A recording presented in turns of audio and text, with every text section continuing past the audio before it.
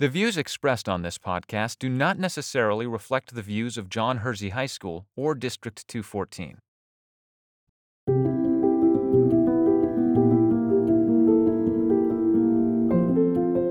I mean, you can't overstate the impact, really, at least within 20th century journalism. I mean, his Hiroshima is considered to be the most influential piece of written journalism, investigative journalism ever. And when I was talking with Carl Bernstein about it, because he gave a very lengthy blurb for the book, and a lot of it was really about, Hersey's contribution to the field, not my writing or anything. And, Carl, who was one of the two primary Watergate reporters at the Washington Post who helped bring down the Nixon administration. He said, whenever there are these best of journalism lists, John is always above Bob and me. But, you have to give him credit. He was very influenced himself, and many, the most important magazine writers and investigative journalists talk about to this day about how perfect a work it was and how it did so many things so well. I mean, it got attention to a subject that nobody wanted to pay attention to. It changed minds. It humanized people who had been deeply dehumanized in the public sphere here. And it also managed to make readers empathetic, which is really difficult to do, especially in a mass casualty situation.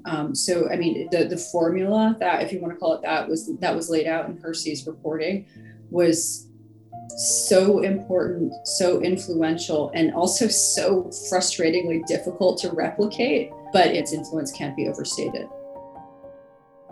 I'm Leslie Bloom. I'm a Los Angeles-based journalist and historian. I'm a New York native, but I've lived in LA for 5 years, and I am the author of Fallout, the Hiroshima cover-up and the reporter who revealed it to the world, about John Hersey and his revelatory 1946 report on nuclear aftermath in Hiroshima for the New Yorker magazine.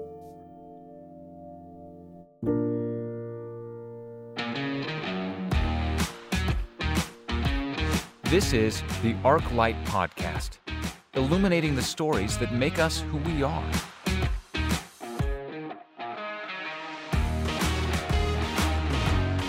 Produced by the Academic Resource Center at John Hersey High School. Welcome. I am Bruce Janu, the librarian at John Hersey High School. Fallout, the Hiroshima cover-up and the reporter who revealed it to the world by Leslie M.M. Bloom, is a riveting account about how John Hersey scooped the world in telling the true story of the bombing of Hiroshima. The book is a bestseller and found itself on many best-of lists of 2020. It is part thriller, part political intrigue. It's about how the government tried to shape and control a narrative that lessened the impact of the destruction of Hiroshima and Nagasaki. The central figure, of course, is John Hersey, who had been awarded the Pulitzer Prize in 1945 for his war novel, Belfor Adano. Fallout follows his footsteps as he travels to Hiroshima, speaks with survivors, and against all the odds, gets that story out to the world. First in the pages of The New Yorker, and then in book form that was quickly released worldwide. I recently spoke with author Leslie M.M. Bloom in a Zoom call almost 76 years to the day since the bombing of Hiroshima. We discussed her book, John Hersey, and his significance to history. I'm second generation in a media family. I mean, our whole world is journalism. My husband is at ABC News. He's a First Amendment attorney. I started my career working for Walter Cronkite's company and, working for Ted Koppel at Nightline. I mean, so the kings of the news industry and like Hersey, very decent people who were standard bearers within the industry, but also within American society. And then all of a sudden, we're in the Trump era and journalists are enemies of the people. My community is under attack all of a sudden. And so I really wanted to do a project that reminded people about, the unbelievable importance of our free press and of investigative reporting.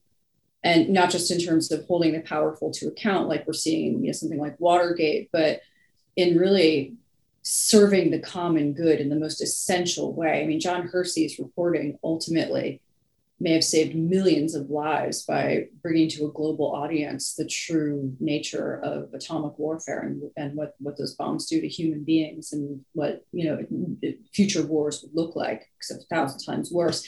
And so when I came across Hersey's story, it just seemed to me the purest example of journalistic integrity and, journalistic effectiveness that, one could possibly find. And it was the right story to tell in the right moment. Yeah. I mean, I didn't really know that much about him. He's kind of a sphinx. And so I was learning Hersey from scratch. I only knew his reporting and his reputation. And so it was wonderful. I mean, but my last book was about Hemingway. The more I learned about Hemingway, the more I was like, oh, the more,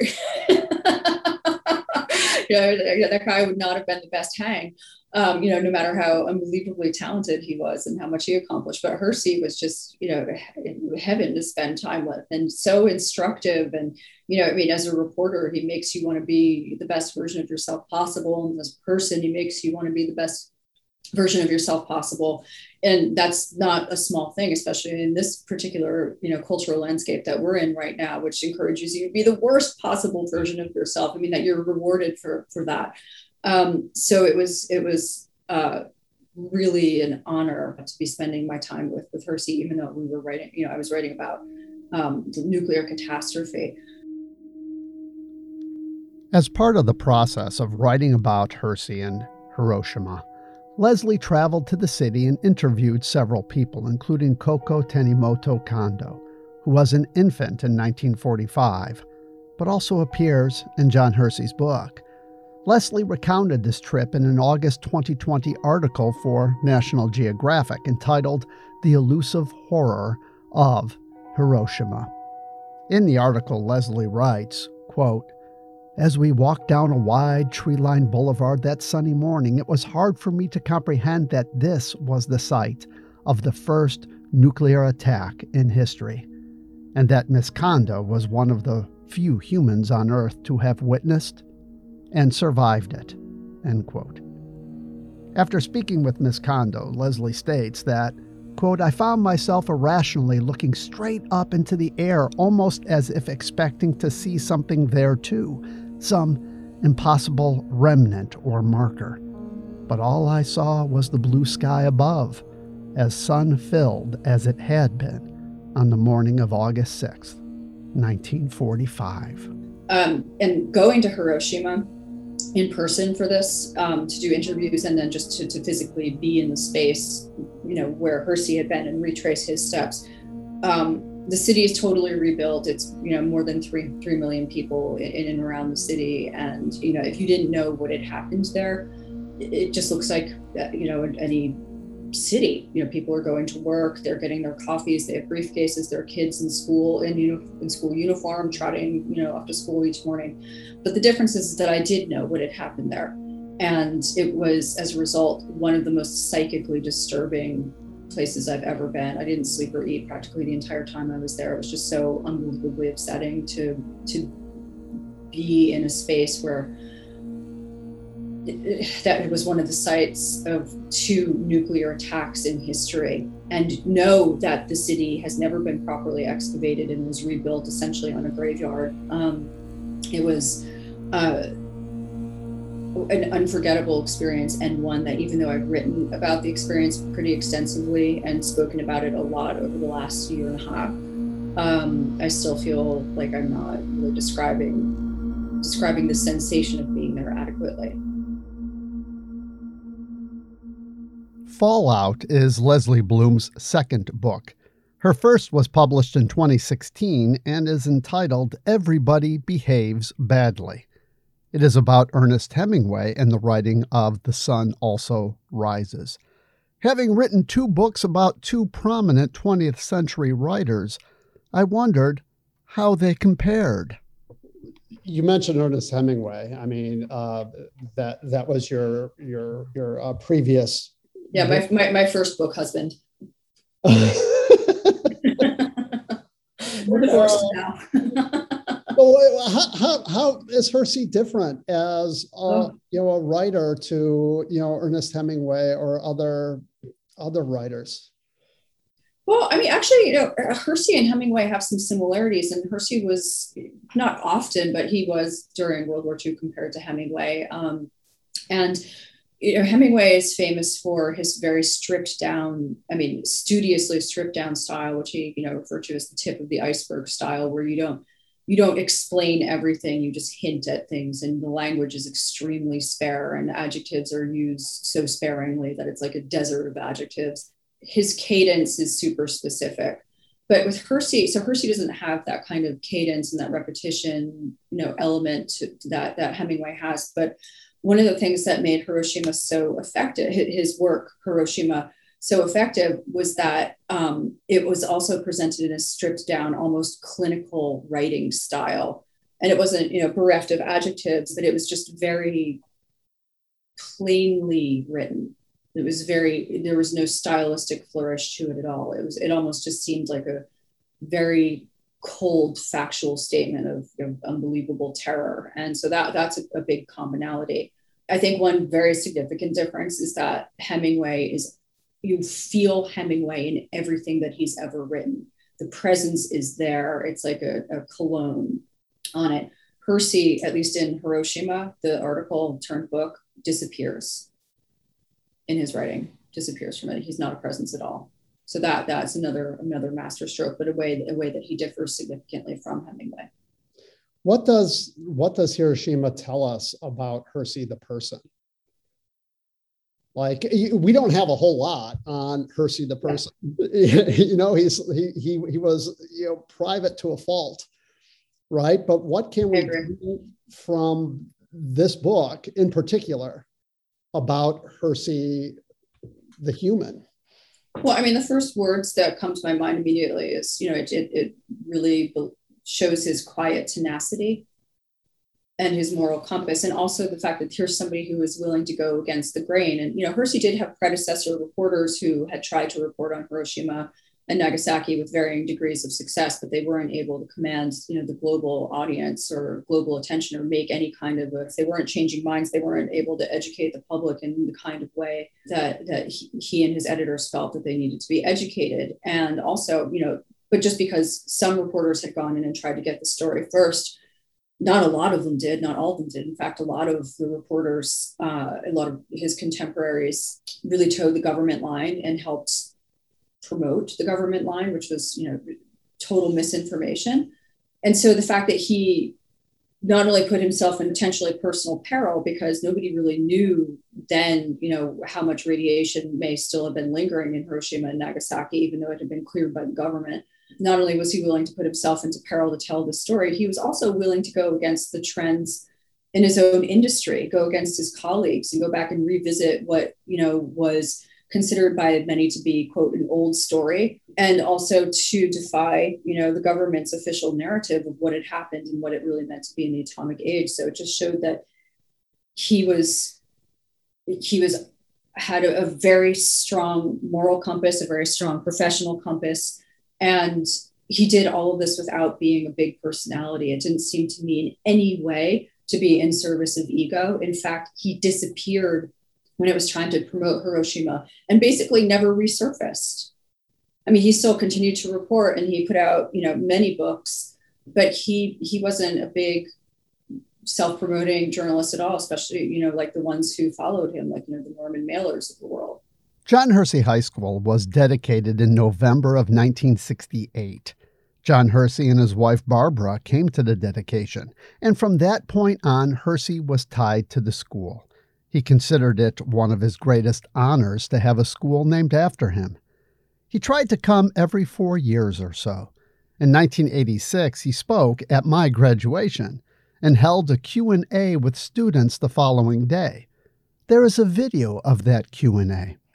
I had sent it to Leslie, And one point of that video really stood out to her. Even in that video that you sent me, where a teenager is asking him, did we need the bomb to end World War II? Do you think that the United States would have been able to win World War II without the atom bomb? And all of a sudden, the body language changes totally. I mean, up to that point, he's just, completely loose and elegant. I think that the Japanese were on the point of surrender. And one of the tragedies of that last year of the war was that the signals that the Japanese were giving that they were ready to surrender were not heard as clearly as they should have been by the Allies.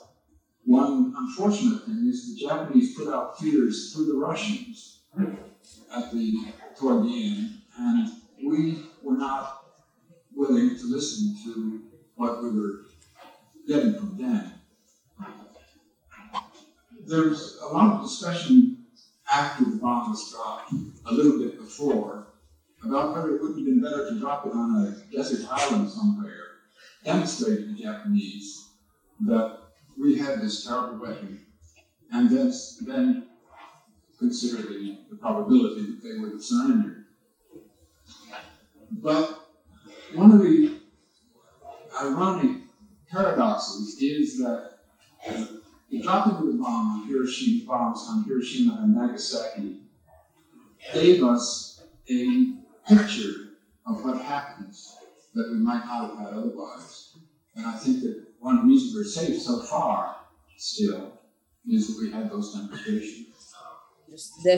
So it's obviously it has to take a toll on you when, you're being accused of propagandizing or being, accused of being unpatriotic. And, that we see that kind of language relentlessly today. I don't think, Hersey was probably ever called an enemy of the people in his time, even though he had reported that, the government, the U.S.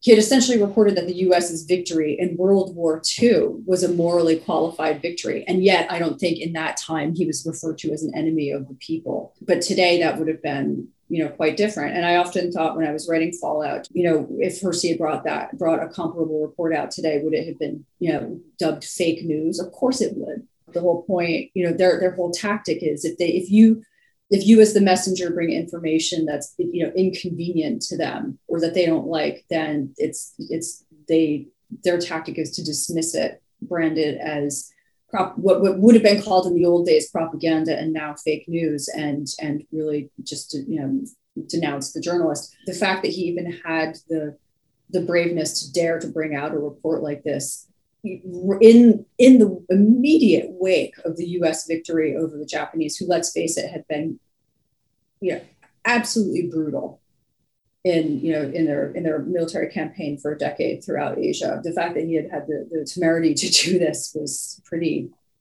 astonishing. John Hersey's presence in the school that bears his name is undeniable. And there have been many people throughout the years who have collected and maintained that presence through documents and photographs. Bob Hannon, a former assistant principal, maintained a relationship with Hersey over the years. His successor, John Novak, spearheaded the 50th anniversary commemoration of the school and helped preserve and organize the materials for that event.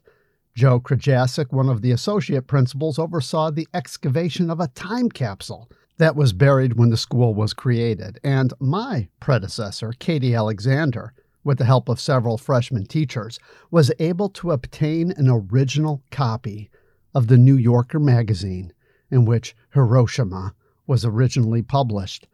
I found that copy in the closet in my new office, but this was no ordinary copy. It had the original white paper band around the cover alerting readers to the contents in this special issue. Only a few thousand of these were ever printed. It is extremely rare, and I showed it to Leslie. I just found in my closet, my office, which is next door, it's just sitting in the closet, the New Yorker from 1985. And you have the edition. And the original 1946 one. Oh my God. Yeah, with the thing still Wait, on. oh my God, wait, hold it up. Is that can I see the band, the white band? Yeah. I've never seen the band. Oh my God, Bruce, take a picture of that and send it to me. Okay, yeah, most definitely. Yeah, and I don't think, it looks like it may have been open. Oh my God, I called every used magazine and bookstore, rare books, to find that white band edition. What else is in there?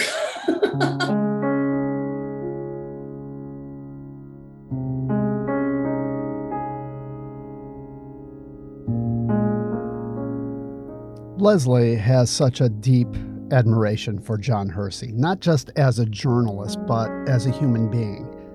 As we wrapped up our conversation, I asked Leslie what Hersey means today and what people should know about him, especially for students sitting in a school named after him. They're so lucky to be coming of age in proximity to this extraordinary person, again, who epitomizes, for me anyway, just decency and lack of ego. And these are very rare things today. These kids in your school are being so encouraged to be individualistic to a fault. And I think, actually what Hersey said in his Q&A to this school, to students, 30 years or 40 years ago, we have to remember that he's saying we're in this together. And, he's seeing sort of like this toxic me culture of the 1980s then, which we would now call toxic individualism, where it's like only, people are only concerned with what affects them and promoting themselves, even without achievement. I don't even know if somebody, as purist as him when it comes to those things, decency, community, nonviolence, would resonate today. But my God, what a counterpoint, and what a crucial counterpoint these kids have. And I can't encourage them enough to just spend a little bit of time getting to know this very famous person who may have saved their lives or saved the lives of their parents or grandparents. Hersey might actually be the reason that many of us are still here today, although he's, not usually credited with that. And I just think that he was rare and special in his day, but 1,000 times more so now. And I just hope that people in your community will continue to embrace what he stood for.